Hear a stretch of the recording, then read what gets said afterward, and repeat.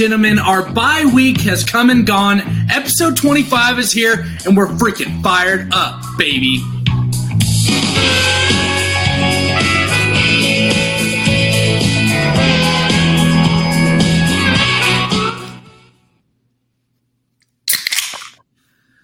The first solid beer crack in 2 weeks, and damn it if it doesn't feel right. We are so freaking fired up to be back in the studio again this week. We apologize. We had to take a little bit of a unexpected bye week last week. We got a little busy, got a little tied up in, some adult things, as we like to call them, since we're all here, adults, hardworking men here on the FFF Podcast. But it's good to crack beers and be back with the boys. Farmin' boys are all that we have here on the podcast today.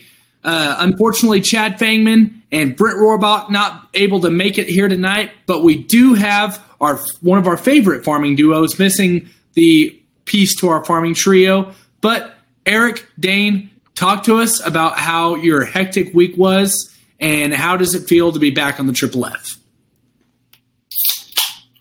All right, thank you, Slade. It feels good to be back. The last 2 weeks, we've been extremely busy, and I feel like I have so much farming and football talk just bottled up, just ready to go. I've been looking forward to this. Hated to miss it last week, but like you said, this is a busy time. We kind of talked about it this time last year, but really, if you look at it as a farmer, you kind of, in a way, you get paid like twice a year. You work all year for basically 2 paydays. And it's kind of hard to wrap your mind around that when you're somebody that gets paid, every other week or every month or whatever. You're on a regular salary, and that's just not how it works in our line of work. And there's other ways that you can do it to kind of add extra streams of income and kind of ways to help your cash flow. But when you really think about the farming structure, you basically get paid for your winter crop, which is, wheat or grazing cattle, and then you basically get paid for your summer crop, which is, your cotton, your corn, your milo, your hay. So this is really go time for us. We are extremely busy right now. It all kind of comes together this time of year. We've talked in some previous podcasts about planting wheat. We're kind of still doing that. We're really starting to dive into harvest as some of the silage, the corn silage and milo silage are starting to wrap up harvest, but we're really starting to ramp up the grain harvest. Milo's starting to get taken out of the field. Corn's starting to get taken out of the field. And that's what we've been doing. I know the Brormans have started harvesting grain. We've started harvesting some grain, planting wheat, buying cattle. Just a lot going on. It's the most fun time of year, and it's the most rewarding time of year. Football in the fall and the farming. The FFF, you can't beat it. So it is a really, really great, my favorite time of the year, but we are extremely busy. Farmers fight. Yeah, it is just a weird time of year, and everybody's operation is different farming-wise. Like, some people are just absolutely balls to the wall. Everything's ready at the same time, and then there's a lot of people that like to plant wheat late, and then there's a lot of people that like to plant wheat early. And everybody's just different, and everybody's got their own strategy. Whatever they do that works for them, that's great. But one thing that is nice and bad for our operation at this time is, we're kind of in the spot where we're not completely balls to the wall right now because we've got to kind of piece around. We've cut some corn, we've cut some dryland milo, we've cut some irrigated milo. We got some that's about to be ready, and then we'll have, a 10-day break where we're waiting on seed milo that just got sprayed to be ready. And all while this is happening, like, that harvest is not balls to the wall. The wheat sowing is really not either because there's no moisture out there. Some people have moisture, some people don't. And we were unfortunate enough to not have much moisture anywhere. And so our whole dynamic is like this year, we are not super busy as of right now. And it's really nice to be busy right now because that's usually a good thing. And so that part kind of stinks. And there's a lot of people out there that have later milo and they're waiting on that freeze. And looking at the forecast, that ain't coming anytime close. And so that really stinks if you're on that side of it. But also if your milo is ready right now, that means you're just super fucking dry. which also sucks. So that's not much fun. It's not fun waiting on a freeze, and this weather is just so damn goofy. I don't know what's going to happen. It is tough, and we had, they put rain chances out 10 days out in advance, and you're like, okay, rain chances in the forecast. Let's see what happens. And you wait those 10 days, and you get all excited, and then we have an event, like today's Wednesday, so Monday night. We're looking at Monday of like, that's the day we're going to get some rain. That's the day we're going to get some rain. And then it shows up, and it was the same old song and dance. We watched the whole, it's just like the ocean splits, and there was tons of rain south around Lubbock, tons of rain north around Dalhart up to the state line to Oklahoma. Big rains, and we're just sitting here in the middle of it, and it was a really frustrating deal. But one thing, like Dane said, is I think one deal that's hard for people to understand that don't farm is the sense of urgency this time of year. And what I mean by that is when those crops are ready, it's not like, well, I think that stuff's ready to harvest. Let's go have a fun weekend. We'll get it on Monday. It's kind of the biggest deal right now is having a sense of urgency. And that's why Dane and them aren't as busy, is because the second they have something that's ready, they've been in the field and getting it out as fast as possible. And that's critical this time of year because, like we said, that's how you get paid, is that crop you spent an entire year growing is getting that to the elevator or getting that to a pit if you're cutting it for silage, or if it's hay, getting it baled up and in a pile. That's how we get paid. And so when it's ready, it's time to go. And unfortunately, it's drop everything and handle it. And so that's one thing that's hard for some people to understand. And that's why sometimes we don't get to do a podcast, unfortunately. Yeah. And just kind of like what you were saying about whenever things are ready, you got to get in the field. And what's crazy to all the people out there that don't have any idea what Milo harvest is like, you could be cutting all day on one field that is super dry. It is by far ready to go. Well, that next morning, if you have a little bit of dew and then overcast until 3 o'clock in the afternoon, you're not going to cut that day. And that's just how it is. And it's really frustrating, especially if you need to be getting it done right then and there and there's weather coming, or, it has a chance of falling down, or there's so many different things out there that could hurt you negatively weather-wise. But, if you got a wet, humid morning and the clouds don't disappear by about 1 or 2, there's a good chance you're not going to cut out there. And if you do, you're really only going to get about 2 hours worth of good harvest, because really once that sun goes down, unless you're super dry outside and your grain is super dry, you're just not going to be able to get it under that 14% moisture that you really have to for the grain elevator to take it. Yeah, that's exactly right. So it's fun times, Slade. It's busy times. Anybody out there, if you see a farmer, thank them. Say a little prayer for all the farmers and producers out there. Farmers fight, and let's go get them. Most importantly, if you see a farmer out there, give them a damn beer. Crack a beer and call them electric by all means, because it really is. And growing up, you can think that, farmers are the most hypocritical people whenever it comes to, the weather and stuff like that, because every day is just a nonstop, it's too dry out here. We're not getting enough rain. And then all of a sudden the rain comes and you see them going, no, we just really need to dry out. We don't want this to happen, because a lot of people don't realize how impactful those violent rains and especially hail can be. That is by far a farmer's worst nightmare. So that is why you want to give these guys a beer whenever it comes to crunch time. Speaking of crunch time, I got to have a lot of fun on crunch time on the opposite side of a mic, not a podcasting mic, but a Vega Longhorn broadcast mic this last Friday. I got to join Robbie Kirkland, and it was pretty great. We went into Olton, Texas, and watched the Vega Longhorns take on Olton in their final non-district game, and it was one heck of a time just getting to broadcast with Robbie, and we got out to a great start in that game. Vega hasn't been, immune to this, getting out to great starts, and then a few bad plays didn't bounce our way, and then we kind of fell apart at the seams there in the second half. But a really great start, and it was all the flashes that you needed to see to know that you should have some confidence going into this district schedule. For those of you who don't remember, we talked a little bit about it in the first part of season 2 in the Triple F, there is only 4 teams in this district because the Booker Kai was dropped down to 6-man football. So it's an automatic bid.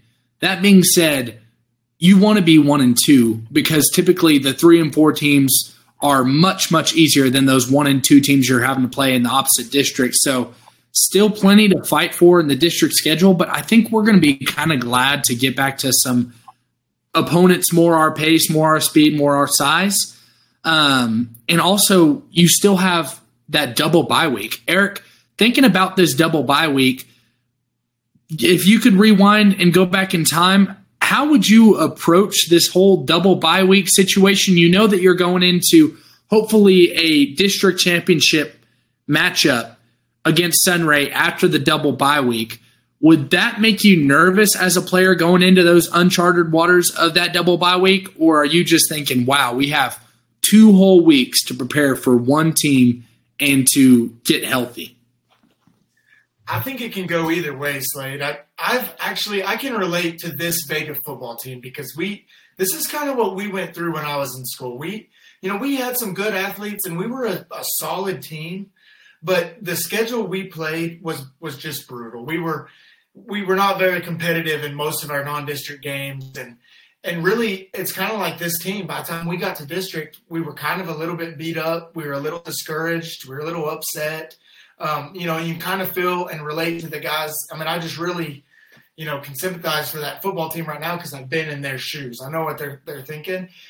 And so if it's anything like the teams I was on, I think it can be a good thing because I think it gives you a chance to step back. I think it gives you a second to get your guys healthy that have been beat up, that have been, in the trenches for the last, the entire season. And then you just get to focus on clearly probably the best team in your district, Sunray. I mean, they're really lighting it up and they've got a lot of good players. It gives you 2 weeks. I mean, I don't know if Sunray has a bye in those 2 weeks or not, but you could go watch them play back-to-back weekends, in preparation for your game with them. So I think it'll be a welcome double bye week for Vega to get rested, get their minds right, and really scout that Sunray team. It will be. I think that you're right, but I think it will especially benefit you if you have momentum going into that double bye. I think they play Groover right before that double bye, and if that's the case, if they beat Boys Ranch and then beat Groover and they're 2-0 in district, I think that will really benefit them. Get healthy, get rested. But if they don't have much confidence going in, and then they come out. I mean, if you have 2 weeks without a football game, there's a good chance you're going to come out flat. And that's where I think Porton is going to show how good of a motivator he is in those. Because, Slade, I don't know if you remember, Eric, you never got to experience this, but Porton could give a pregame speech like nobody else. He might stare you down the entire time, and you're just like, holy shit, what did I do wrong? And he's just trying to motivate you. Like, that's how good he is at just trying to get everybody fired up. So I trust Porton and what he's going to do in that situation. But it will be interesting to see how Vega can come out after that because 2 weeks without playing a football game, I mean, it'd be tough to jump right back in. So I believe in the Longhorns, and I think that they're going to be able to come out and do it. Yeah, I love it. Coach Porton, by far, I think intense is one of the best words you could use to describe Coach Porton. He is just always in that intense mindset. Whenever he steps on the football field and he is in that game mode, you can just see kind of the switch in his eyes because he's one of those guys that you love talking to outside of, football. I still love going and chit-chatting with him. He's just a good dude. And then all of a sudden he flips that switch and you're like, oh, wait, this guy's a maniac. Like this guy is he's ready to rip some heads off. No, he's such a fun guy to play for, and I can't wait to see how they're going to handle that double bye week and what they're going to do. Speaking about handling games, A&M handling these last 2 weeks, bringing this back up. We have a lot to unpack here to try to uncover the last 2 weeks, but you have, a big opening into the SEC, beating Arkansas, beating Auburn, 2 good, solid wins, won them pretty convincingly for the most part. Had it the whole way, but Connor Wegman goes down for the season. Now you got the staple game coming up. You got Bama on the schedule. Eric, Can Max Johnson lead the way to this win? And what is this team going to look like from a guy knowing nothing about Max Johnson or Connor Wegman? What is this team looking like with Max Johnson? Can they go beat Bama? And how important is this game? All right, Slade, I'm glad you asked because I've been saving this up for 2 weeks now, and I am fired up right now. I'm a fired up Aggie. All right, so we do have a lot to unpack here. So if you're a Tech fan, just bear with me because we gotta talk some Aggie football for a minute. The first thing I want to say is it was a great start to the SEC play. We come out and we beat Auburn and we beat them good, and then we came out and we beat Arkansas. In both those games, the game was not near as close as the score indicated. If you really watch those games, they were beatdowns. We were the better team, clearly, top to bottom. We had sloppy games, and there was some key little things that led to the scores not being just out of control. But like the Arkansas game this past weekend, I think was a 12-point game. It was not a 12-point game. It was a beating. And so we said it after the Miami game. We were down and we were discouraged and we were sickened with our defensive effort. And people were calling for our defensive coordinators, DJ Durkin's head. Everybody wanted him out. Everybody was mad. In the last two games against these two, and I know that Auburn they're kind of trying to figure out their quarterback situation. And Arkansas they won't have, at the end of the year, they're going to be a mediocre team. But our defense had 7 sacks in each game. We allowed 200 yards of offense for each team. It was amazing defensive performances. So they have answered the bell, and they've risen to the challenge. And we said after the Miami game, we were super ticked and super mad because that was a game we felt like we shouldn't have lost. And we said, okay, if you can beat Auburn, if you can beat Arkansas, and you can get to Alabama at 4-1, it gives you a new chance at an entire new schedule. Or entire new season. It was this is our second chance at a season that matters. And so we're excited. We're fired up. We're glad to be here. This is a good spot to be in for the Aggs. This is an Alabama team that's struggling. This is the first time since we've joined the SEC that you truly feel like the SEC West is wide open. It is the very first time since 2012. It's been 9 years, 10 years that you feel like literally there are 4 teams that could win the SEC West. So that's one thing that's okay, if there's an opportunity, if there's a time, it's right now, and it starts on Saturday.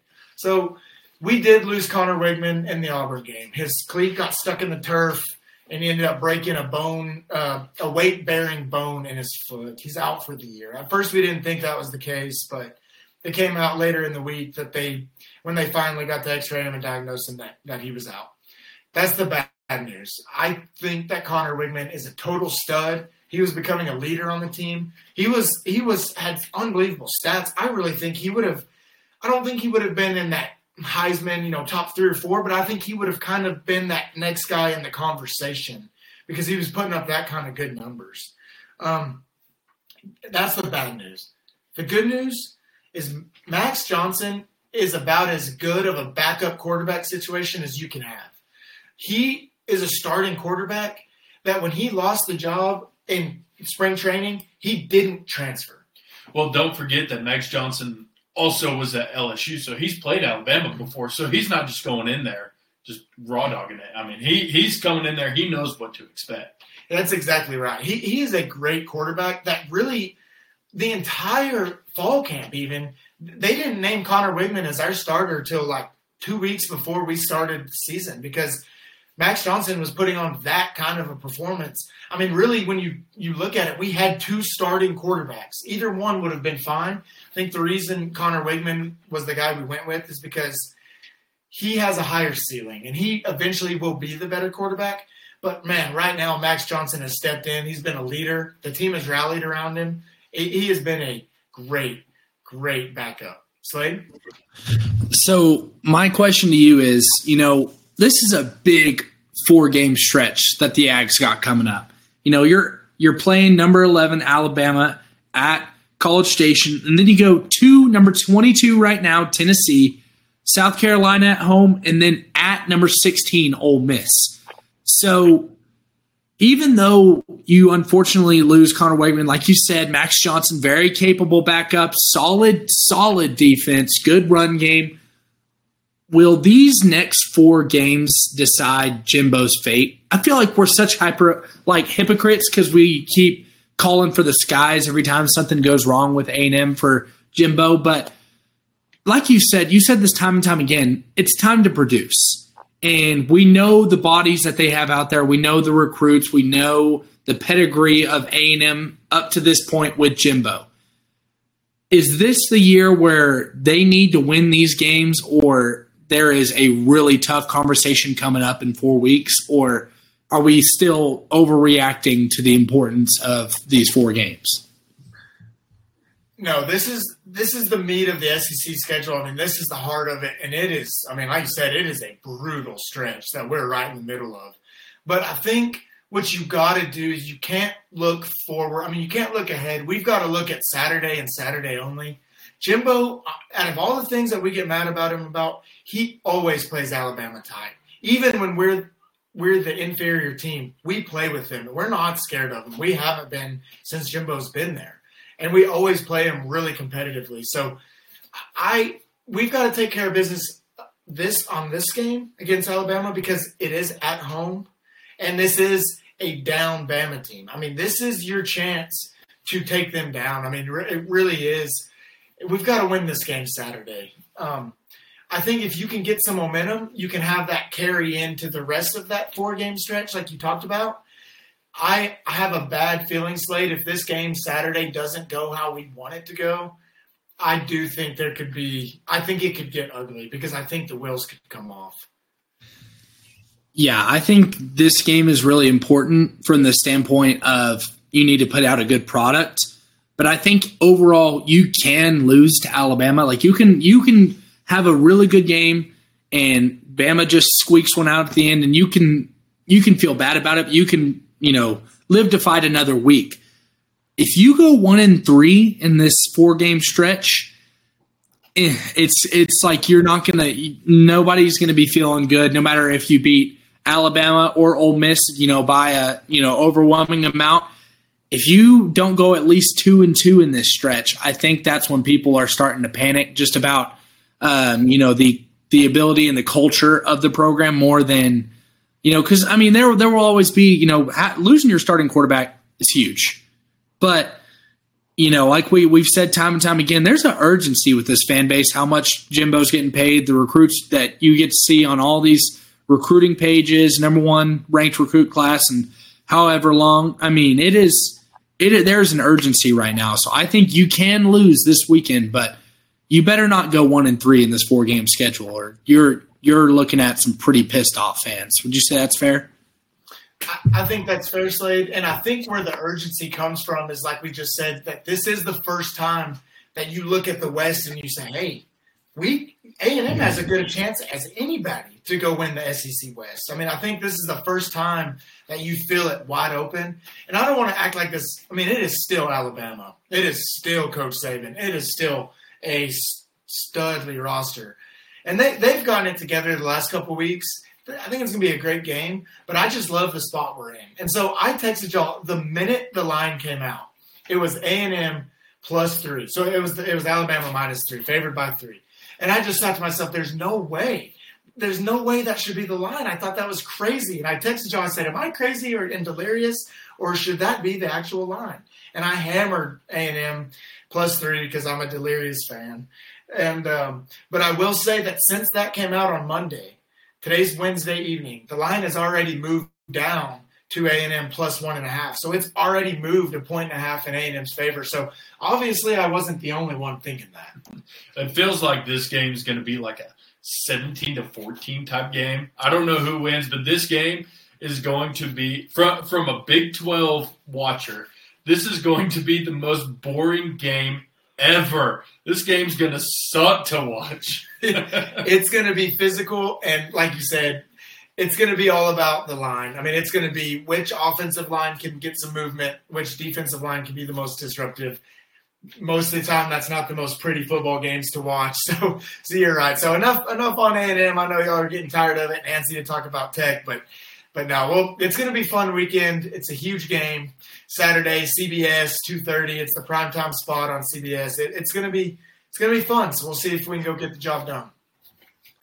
Dane, you have no right to talk about ugly SEC games compared to our fun Big 12 shootouts, because the ugliest and most painful game that I have watched as a Tech fan was probably last weekend against West Virginia at Morgantown.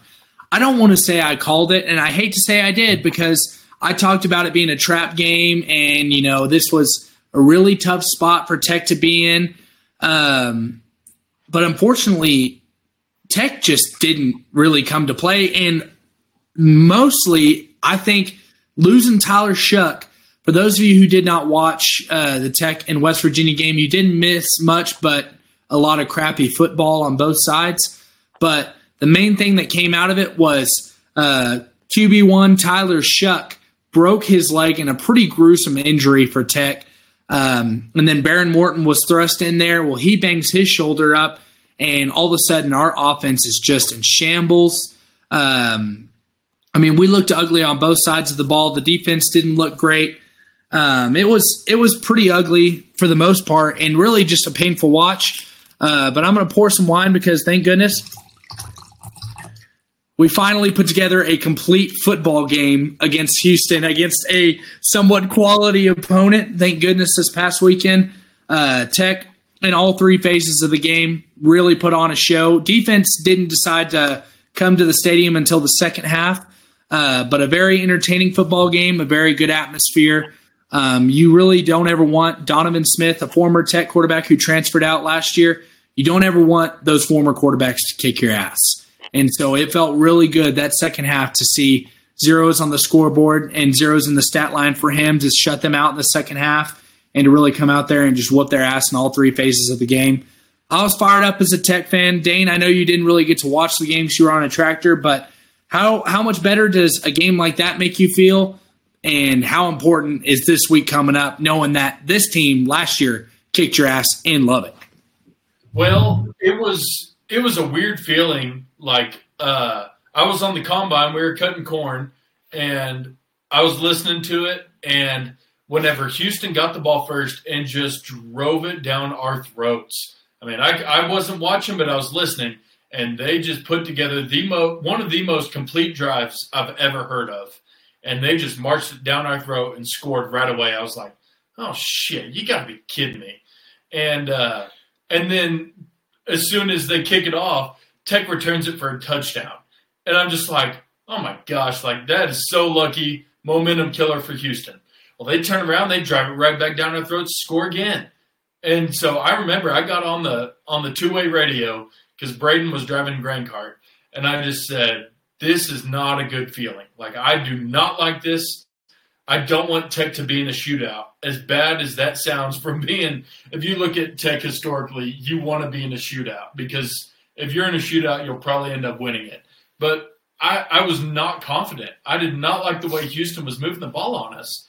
And it was just so frustrating because Tech had all the momentum. Tech was making the big plays, and Houston would just drive it right back down our throats. Well, then Tech ends up showing up in the second half defensively. Our offense was there. Our offense was humming. I loved it. And our defense finally showed up in the second half and took over. And so that was very motivating to me because we haven't really seen that in the Oregon game from what I remember. That game, our defense played okay, I think. And so like that was good to see. But other than that, our defense has not really played up to the standard of what we expected coming into the season. So it was nice to see that, and it's nice to come in to have momentum. This Baylor game, Baylor has not been playing to the standards that everybody thought they would. Kind of the same situation as Tech. And I remember looking on Saturday, the score of them, they were playing UCF, and they were down like 21, 28, nothing. And I was like, holy shit, this is an ass kicking.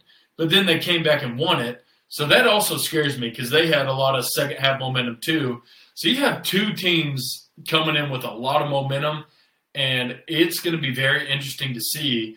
But if Tech wants to have a chance at this, we got to get our pass rush figured out because Donovan Smith had all the time in the world in that first half to throw the ball. That pass rush, you might as well have just dropped those 3 guys back in coverage, 4 guys, whatever.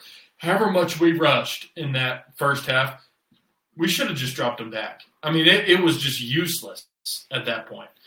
So we got to get our pass rush figured out. And we got to do one other thing, Slade. Run the dang ball. We got to run the dang ball. Taj Brooks has been running his ass off. I think he's averaging 5-6 yards a carry. And the announcers, I don't know what it looked like in person or on the TV, but the announcers, every time he got the ball, or majority of times, they would just say, Taj Brooks stopped. Oh, he ended up with a 3-4 yard gain. And they were just shocked that he ended up with that many yards after contact. And you got to give Taj Brooks the freaking ball. And I think that Kitley will do that. I think we saw a lot more of Taj Brooks this last week than we have before. I think that Kitley has it figured out that he is our stud. He is our go-to. And you got to give him the dang ball. Taj Brooks, for all intents and purposes, is a bad mofo. There's no hiding it. I always thought about growing up, I was watching Michael Crabtree, and you're going, okay, that's obviously an NFL guy. And then go back to last year, Tyree Wilson, which we don't get to say very often on Texas Tech football, by the way. We don't get to say, oh, that's an NFL guy. You see players every once in a while playing above the standard. But then last year you go back to like Tyree Wilson, and even though he got injured and didn't have a ton of production, you saw his potential and you're like, okay, that's an NFL guy. That is how it feels whenever you watch Taj Brooks run the football. That is one angry SOB. This dude really does do it all. He does it in the pass game. He does it in the run game.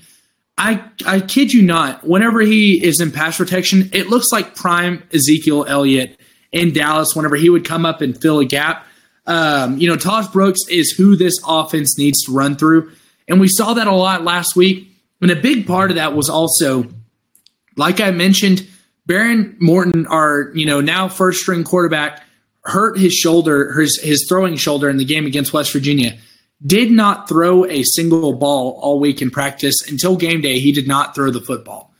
And so there was obviously an emphasis on let's not have him, slinging it every play. And so the offense ran through Taj Brooks and our backup running back, Cameron Valdez, big high recruit, good, solid back as well.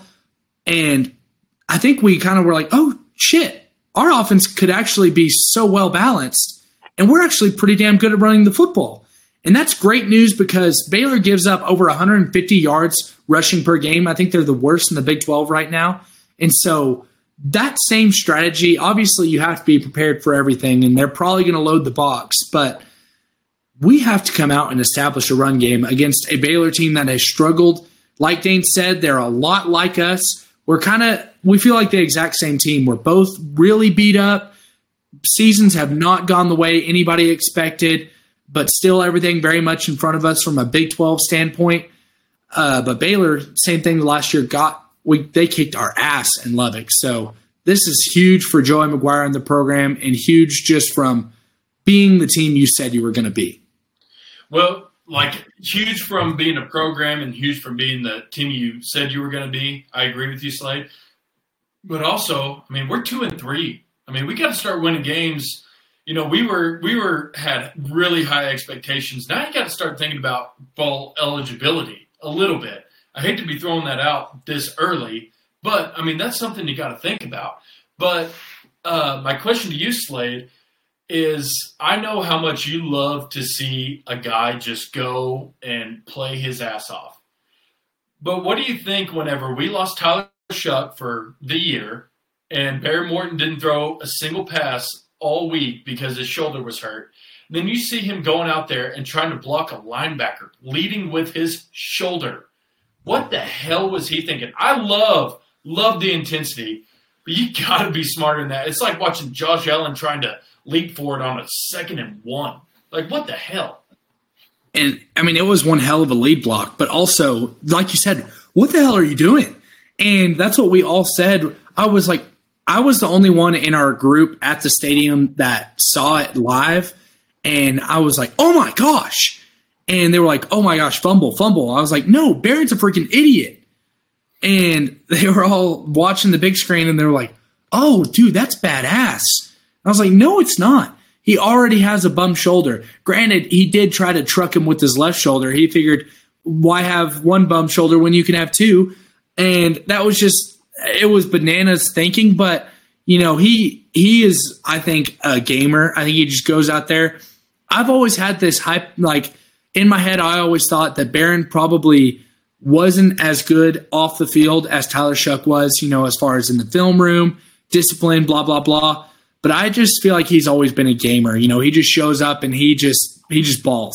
And he just probably doesn't think at all. He just turns off his brain and just starts slinging shit.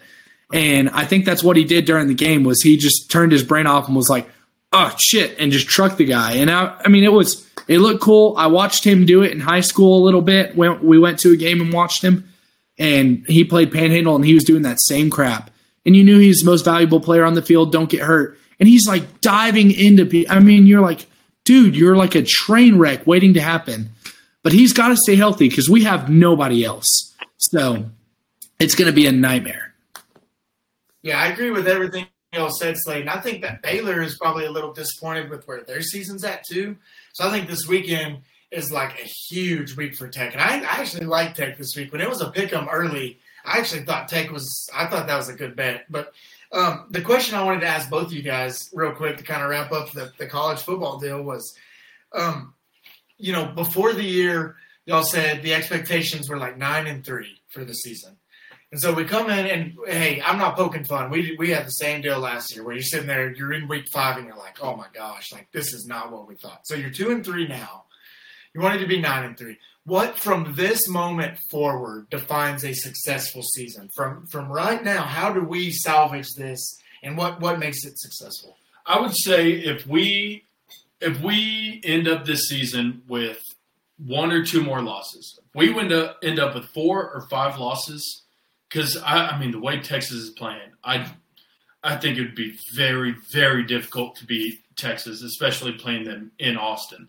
I think that would be very difficult. And so if you lose 4 or 5 and you end up 7-5 or 8-4 going into the bowl season, that to me would be successful. You are exactly right. It has been very disappointing. We should have won. We really should have beat Oregon, and there's no reason we should have even had to consider losing to those Wyoming white boys. And there's no reason we should have lost to those two, and West Virginia too. But, I mean, I think that we got a real chance to get it going, and I really think the way that we can get that is if we get our play calling in order. I think that our play calling early was a little bit off. Like Slade said in a couple episodes ago, like we needed to start playing more ballsy. We were playing very conservative the whole time, and then it kind of felt like we were waiting for Big 12, and then we play West Virginia, and we don't try anything goofy. We kind of play it by the book, which is not what we want to do as Tech fans. So that's my answer, Slade. What do you got? No, I think you nailed it. Yeah, 2. I wouldn't be disappointed. 2 more losses, you know, was kind of where I'd hope to cap it. But you know, this year has been a train wreck. Last week we had all sorts of injuries in the secondary. We were kind of running thin. So you just hope you can stay healthy and stay competitive in those games. But if we can come out, squeeze out, you know, however many games it is left with only getting 2 more losses, finish around, you know, the same record, 1 win better than last year. As long as we perform at the level we expect to perform, I'm okay with losing a couple tough games. Like Dane said, there's a lot of games we could have and should have won.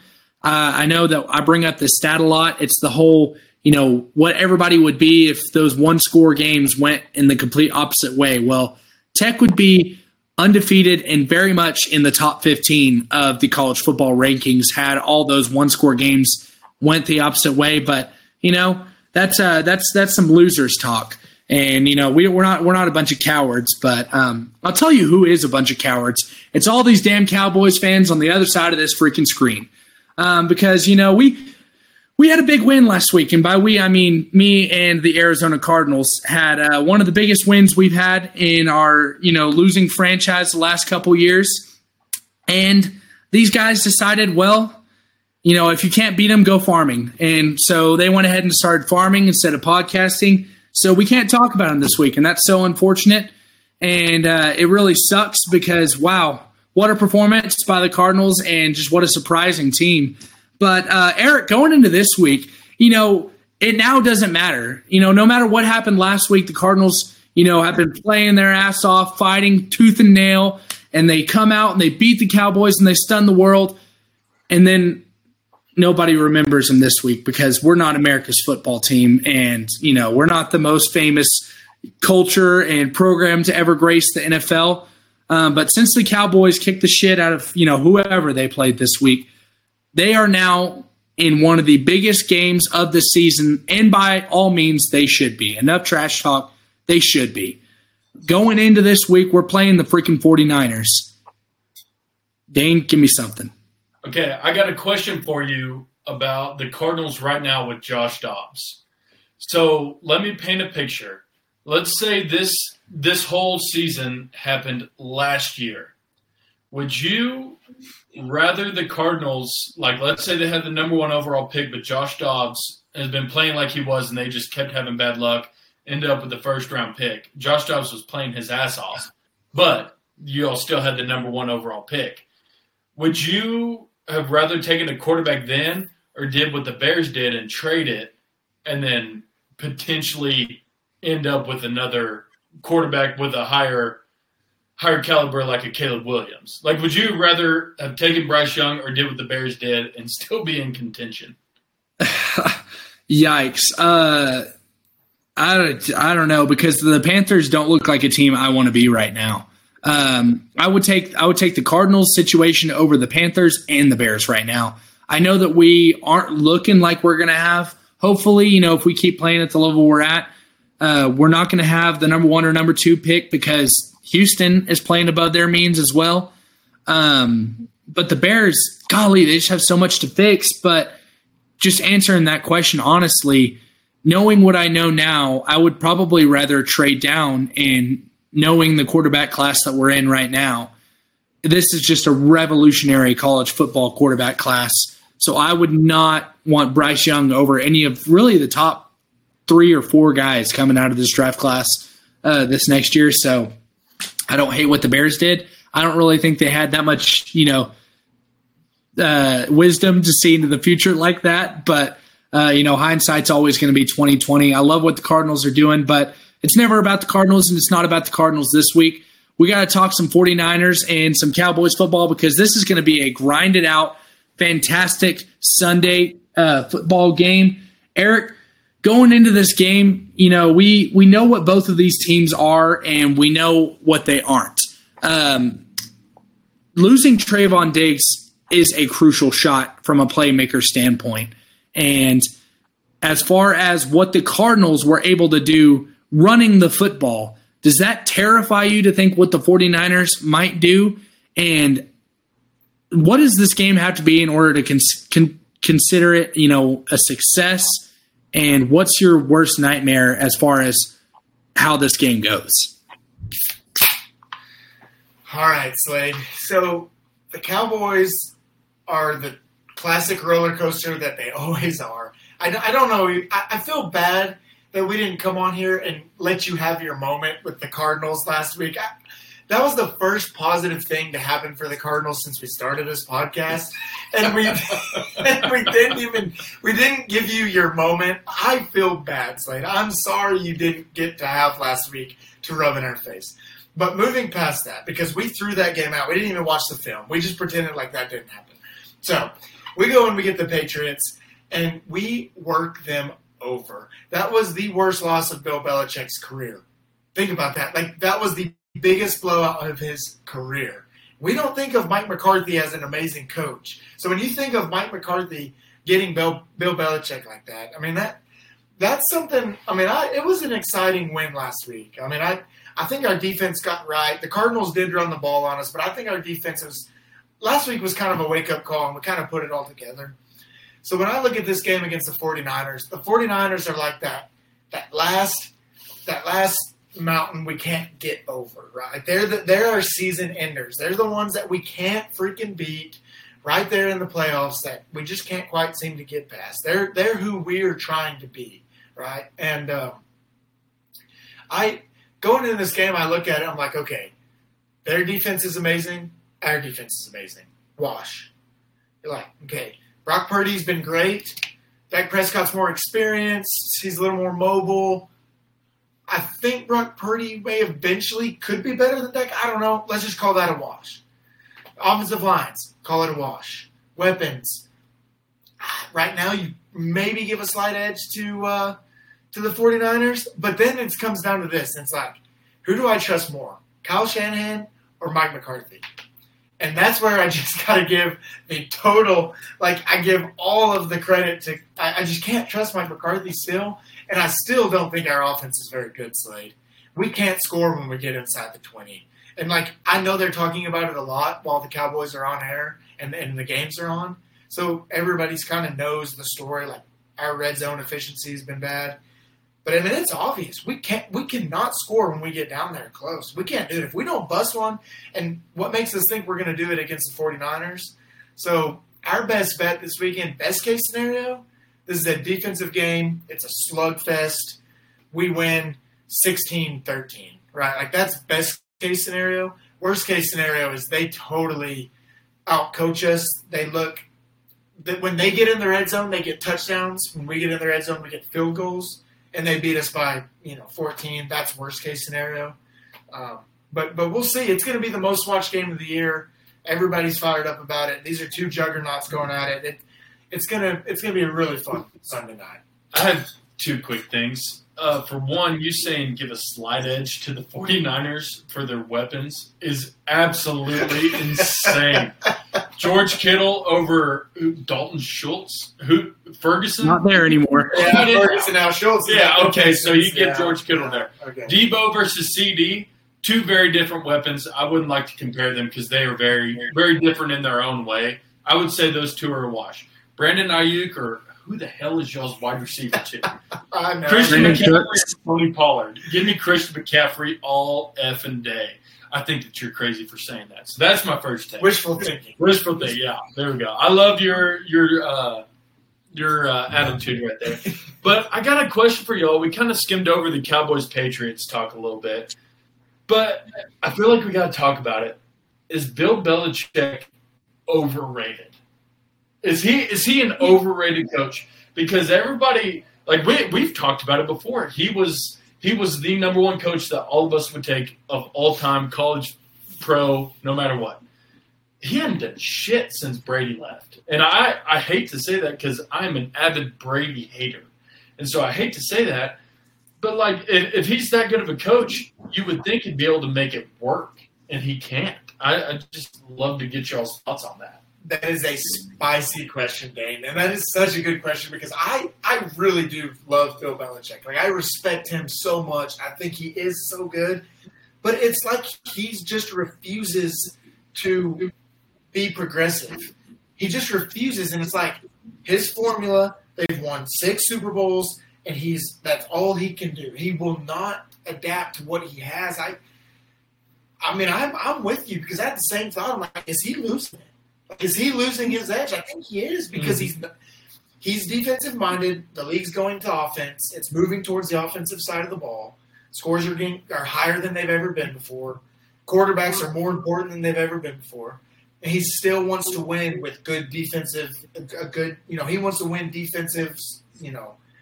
Smash mouth football games. I think that he's getting left behind a little bit. I agree. I don't think he's been dealt a good hand, but I think a lot of that is his fault. I think he wants to prove in a way, and this is, so far out there, but I think he wants to prove that he can win with anybody. So I think he's not so eager to go find huge playmakers, especially, they went and take Mac Jones. Mac Jones is the most vanilla quarterback you could ever have. And then their playmakers, also kind of vanilla. Everybody, there's just they haven't had any legit studs on there. And that was kind of their thing. The Patriots, you had the Julian Edelmans that you could pick the diamonds out of the rough. You had obviously Gronk, Brady, and, a few other playmakers throughout the years. But really it was those regular old dudes that they would turn into playmakers whenever it came playoff time. Chris Hogan, what did he do outside of the Patriots? But he was a great playoff player. And I think Bill Belichick is still trying to have that same kind of mentality. But whenever you don't have a guy like Tom Brady to help elevate and keep everybody accountable, you bring in those vanilla guys and, your run-of-the-mill players. All of a sudden, you're just kind of a run-of-the-mill football team. And you can't scheme those guys open as much as you possibly can. So that brings me to I have 3 spicy questions, actually. That was one of them. Number 2, we'll start with Eric here. You answer this. Who would you rather have, Mac Jones or Danny Dimes? Oh. Let's just say that. Who would Belichick be more successful with? Yeah, C, none of the above. No. I guess, yeah, I think I'm kind of like Slade said. I think I am over the Mac Jones experiment. I just think his time is done. I think they have moved off of him internally. Now, not like things are going good in New York for Daniel Jones, but I think there's probably more in the tank there with Daniel Jones. More potential. Yeah, so I'll take Danny Dimes, I guess. Yeah, I'm not a fan of nut tappers whatsoever, so I'm going to take Danny Dimes because I think you lose the locker room a little bit quicker with a guy like Mac Jones, especially whenever he is such a D-bag on the field sometimes. He really is. There's been a lot of dirty things that guy's done that has made me really, really hate that guy. So just a quick little spicy question. Who would you rather have, Danny Dimes in primetime or Kirk Cousins in primetime? Okay. I saw a stat the other day. I did pretty well gambling on Sunday, so I wanted to just throw a little bit out there on the Monday game just to kind of see if I could get to a certain number. So I saw a stat that Danny Dimes was like 1-11 or 1-12 straight up on primetime football games. I was like, oh my God, like, that's unbelievable. Like, that makes my choice so obvious. So I threw some money on the Seahawks just because of that stat alone.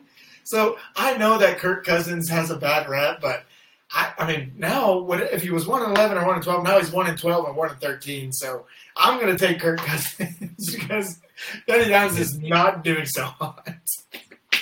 Yeah, give me Kirk Cousins all day. He, may not have the best record, but he definitely can still go out there and produce and play like a lesser version of his normal self. But going into that, we like we said, we've been away and we know we've missed out. But really what we missed out is on our freaking draft segments. I'm so fired up to finally do a draft once again. This time, coming to you live from Dane's mind is a draft segment thought up around food. Would you guess it? This is going to be a food duo draft. This is going to be a food duo draft. We're picking things that pair well together, some iconic, some electric pairings whenever it comes to food duos. So, Dane, you got the first pick. Take it away. Okay, so just to clarify on this, like you can take a combination, but like whenever one side of the combination is gone, it's gone. Like you can't take that with another entree or whatever. So once one thing is gone, it's gone from there.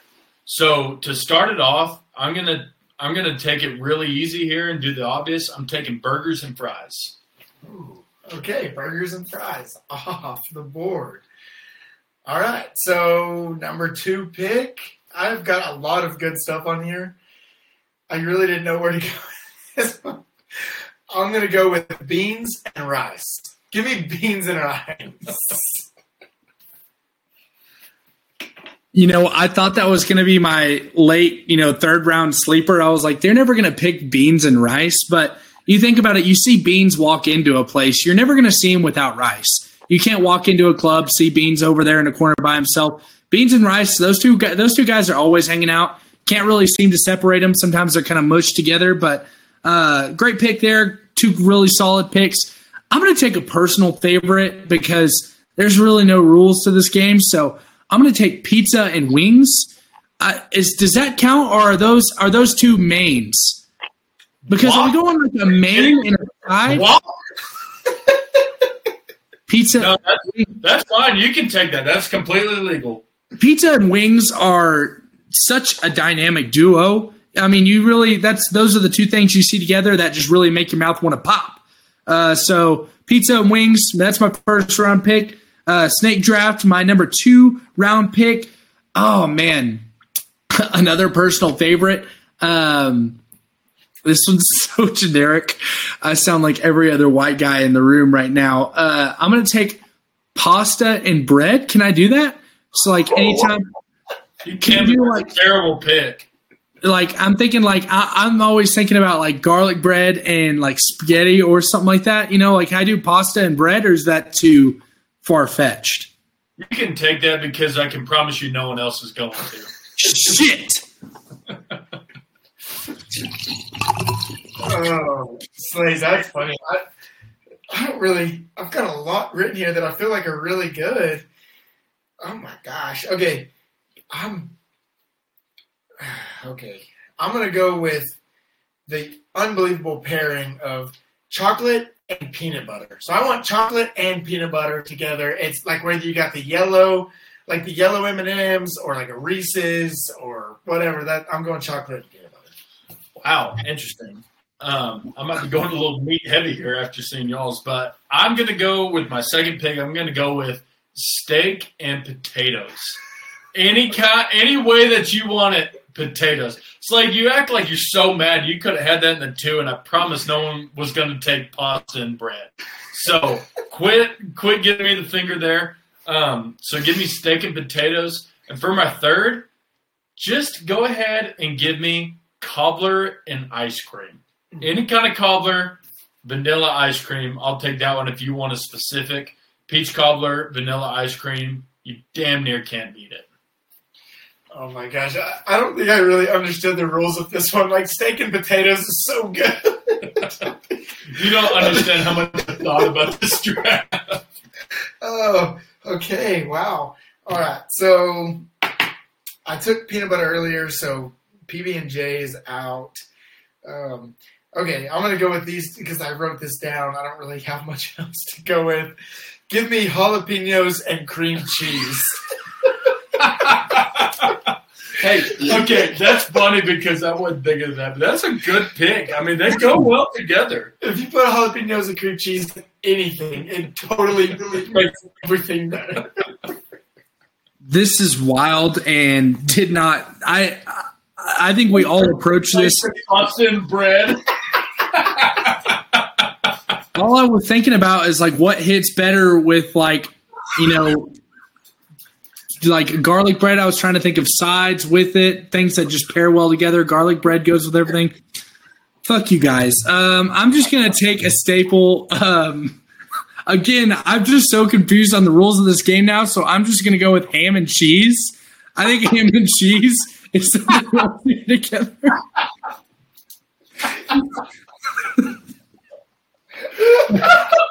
We may have to end the podcast early. This is a shit show. That was worse than pasta and bread. Okay, wait. You guys said that we weren't preparing anything, so I haven't thought about this once. All of a sudden, you guys pull out your lists. I'm just trying to think of things that go together. Fuck you guys, man.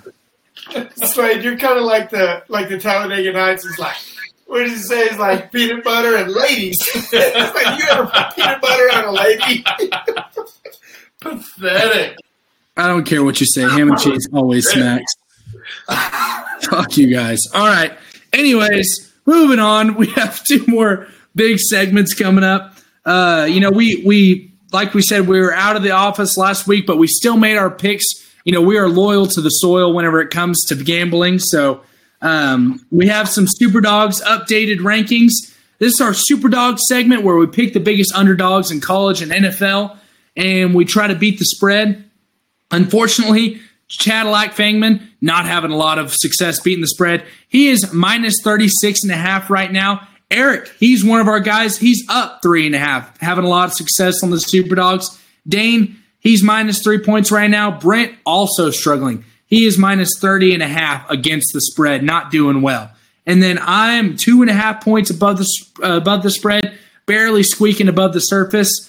But we have another Super Dawgs segment. Time to redeem yourself. Dane, take it away. What's your Super Dawgs pick this week? Okay, just to remind everybody that whenever you do make a pick, whenever you lose it, however much you lose by affects your score. So that's why Chad and Brent are so far down the line. So, and it makes it interesting because in any given week, you could jump up to the top from down however many. So I just want everybody to keep that in mind. Don't think that Chad and Brent are just dog shit at their picks, which, I mean, they are, but just try to be generous to them. Chad's not here today, so I'm going to cover his Super Dawg first. He said to take whoever Michigan's playing, they're due for a bad game. They're playing Minnesota, so Minnesota plus 19.5 against Michigan is Chadillac's pick. Mine is Maryland against Ohio State at plus 20. Maryland's been beating the hell out of everybody they play, and so, I mean, this is their real first test, and Ohio State has been highs and lows. I mean, their whole season's just been highs and lows. They've been on a hot streak, so this is kind of a risky pick. But I'm betting on the brother of Tua Tagovailoa. Good call. We'll see what he's got in store for the Buckeyes. But I'm going. I should never advise anybody to ever bet for Vanderbilt unless it's baseball. But I want you to take Vanderbilt plus 18.5 against Florida this week. Florida got steamrolled by Kentucky last weekend. And I don't know if y'all saw, but Florida always does the fight song after the game. Most teams do. There was like 7 players for Florida standing in front of their band doing their fight song. Like, I think the locker room is lost. I think their team is completely given up on that culture, on their coach. Vanderbilt's better than they usually are, so give me Vanderbilt plus 18.5. Slade? Great picks. I have Brent's pick this week as well. You know, unfortunately, Brent couldn't make it, but his Super Dawg this week is Arizona plus 21.5 versus USC. USC squeaking out a win last week against Colorado. I don't think they've done great against the spread, so I think that's a great pick, Brent. My pick, it's a little bit closer of a spread, but it still qualifies as a Super Dawg according to our standards. Give me Oklahoma plus 6.5 to compete with UT in the Red River rivalry. I feel like OU has been really underrated this whole year. UT, this game just always seems to figure its way into an overtime game. So I'm expecting this to be a close game. I think Oklahoma is better than people give them credit. And I think this is kind of a letdown point for UT where they let the Red River rivalry get the best of them. And I think this one turns into a really close neck-and-neck dogfight to the end. So that's your Super Dawg segment of the week. Moving on, we got our Bet the Farm segment of the week. And this is the one, you know it and you know it well. It is sponsored by the Beer Box, ladies and gentlemen. Find the Beer Box there on Main Street in Vega, Texas. They are your good time having place to find all your beer, wine, and liquor, and whatever you need to have a good time there in Vega, Texas. Stop by there if you're a struggling farmer, struggling with the stress. Stop in there, grab you a 6-pack, and maybe a 30 if it's that kind of day. But stop in there at at the Beer Box there in Vega, Texas. But starting off the Bet the Farm, let me just get into, like I said, we took a week off, but Chadillac sitting there tied at the top of the rankings at 4-1. Eric is sitting at 3-2. Dane sitting at 2-3.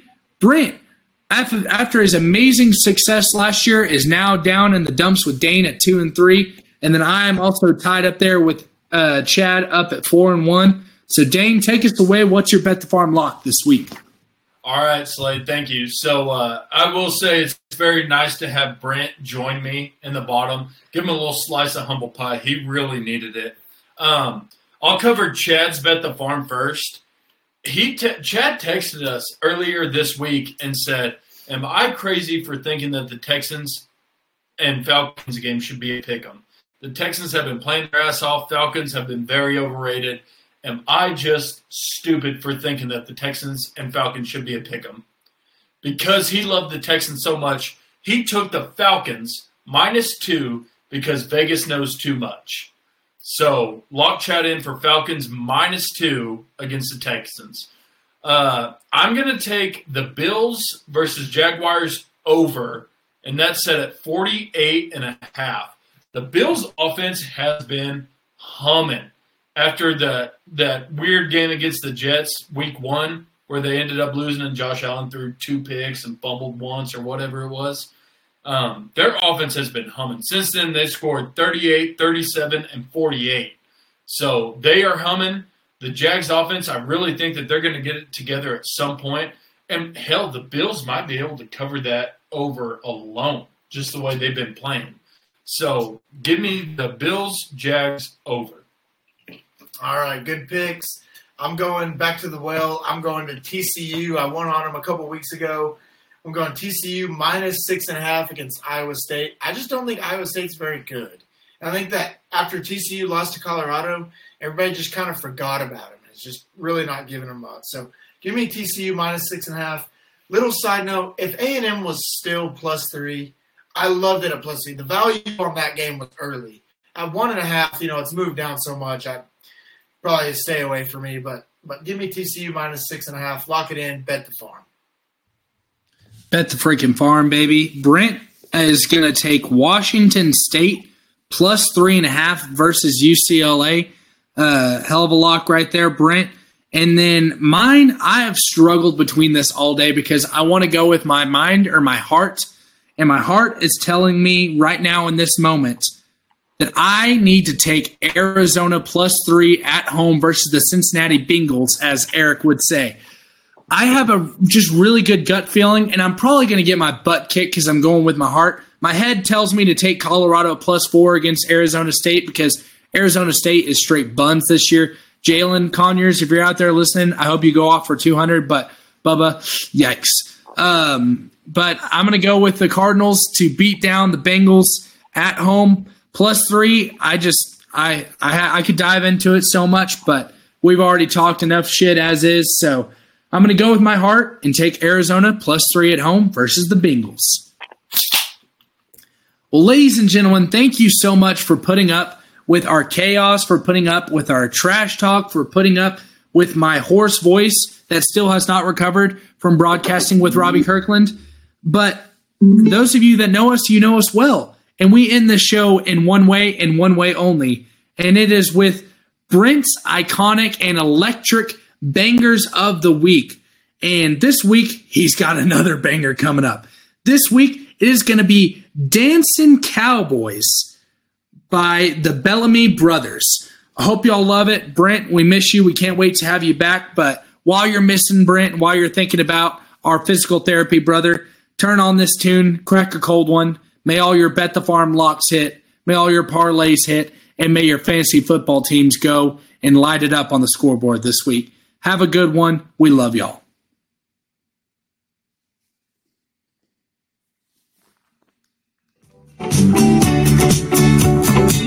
We like boots and saddles. We love girls and guitars. We let romance and passion turn our heads and rule our hearts. Old bandanas and blue jeans, campfires burning like stars. It's a song about all the things we live and what we are. Dancing cowboys, singing horses, gypsy music, ringing voices. Dancing cowboys, singing horses, gypsy music, songs about love. We got home in our hearts, babe. Got the road in our blood. Got a cowgirl in every single town. Our name ain't mud. We like pistols and steps, dance halls and cafes. Now you know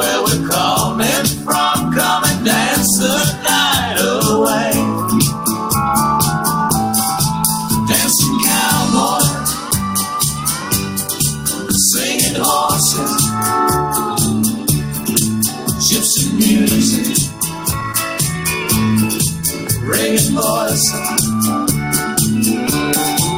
dancing cowboy, singing horses, gypsy music, songs about love.